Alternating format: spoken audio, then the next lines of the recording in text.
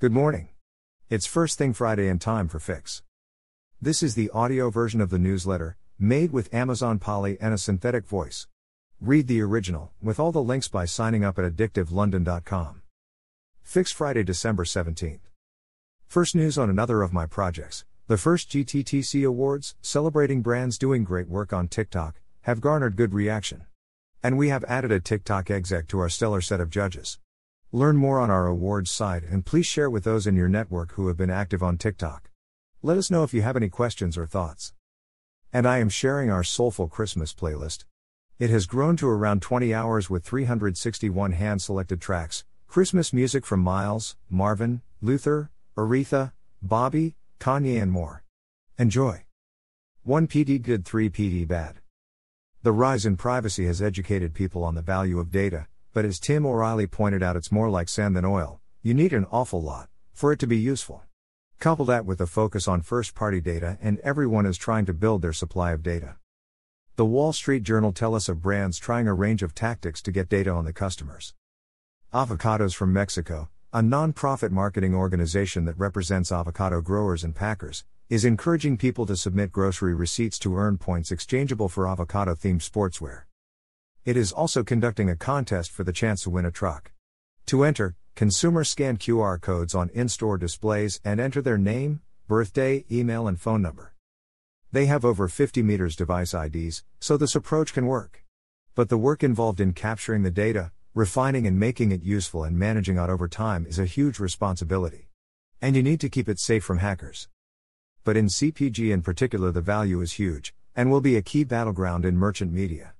Talking about their acquisition of IPInWeb, the Criteo CEO said, "The future of ad tech and advertising is first-party data, and there will be haves, those with privileged access to first-party data, and have-nots. With this proposed acquisition, we're putting ourselves firmly in the camp of the haves.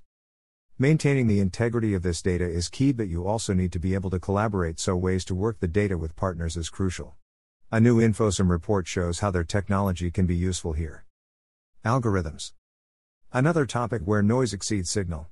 First, the New York Times offers a new level of detail about how the algorithm works in a piece called How TikTok Reads Your Mind. The problem with this is revealed here. The recommender system gives scores to all the videos based on this equation, and returns to users videos with the highest scores, the document says. For brevity, the equation shown in this doc is highly simplified. The actual equation in use is much more complicated, but the logic behind is the same. Highly simplified versions of algorithms may not be quite the same. And the dangers are demonstrated by workers demanding gig economy companies explain their algorithms, drivers being penalized by the Uber system and no one knowing why. The Fujitsu software used by the post office to manage their tills isn't anywhere near as complicated as the Uber or TikTok algorithms, but a lack of understanding led to dreadful consequences. Ad Tech. The UK's Competition and Markets Authority, CMA, has published their Mobile Ecosystems Market Study Interim Report. At 455 pages it looks pretty comprehensive, and luckily TW Fix friends have shared their thoughts. Benedict Evans makes the point how rigorously this report has been complied and asking whether the US tech firms face being net receiver of regulation written in foreign jurisdictions, and has a thread looking at some of the key issues. Eric Seufert concentrates on one annex that is focused on ATT.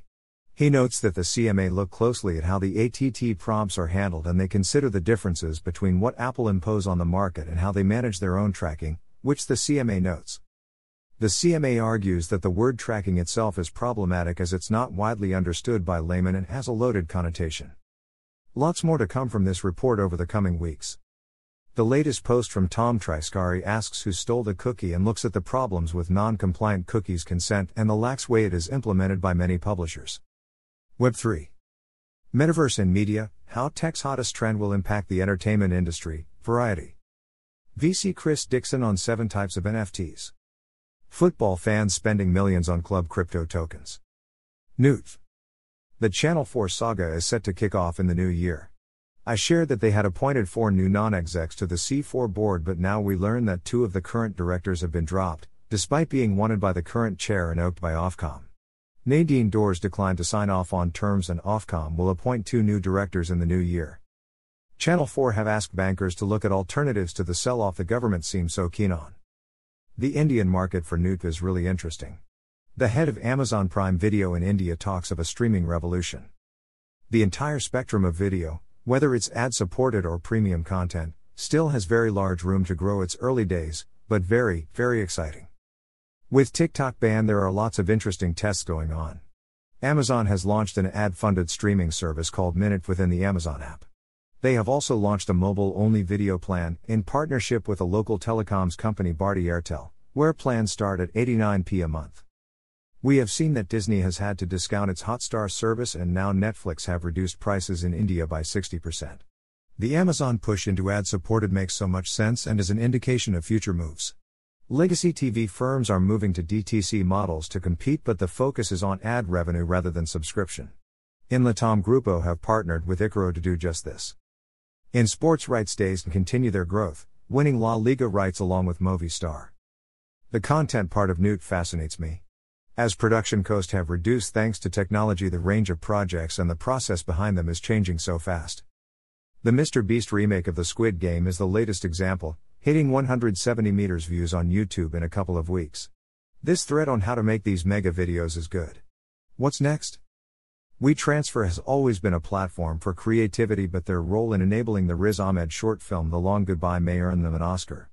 They also did a great film for Little Sims, and they support Gilles Peterson as their creative director. More traditional content acres are thriving too.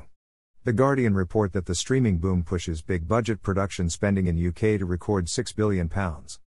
It's why we use the term NUTV. Martin Sorrell was asked if TikTok is TV, and he said yes. Merchant.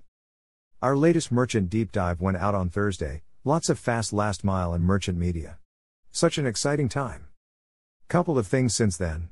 Instacart CEO Fidji Simo has joined the board of Shopify, and a leaked document gives us some insight into the ambitions of Meta to win in retail. Meta sets priority on Facebook, Instagram shopping, competing with Shopify.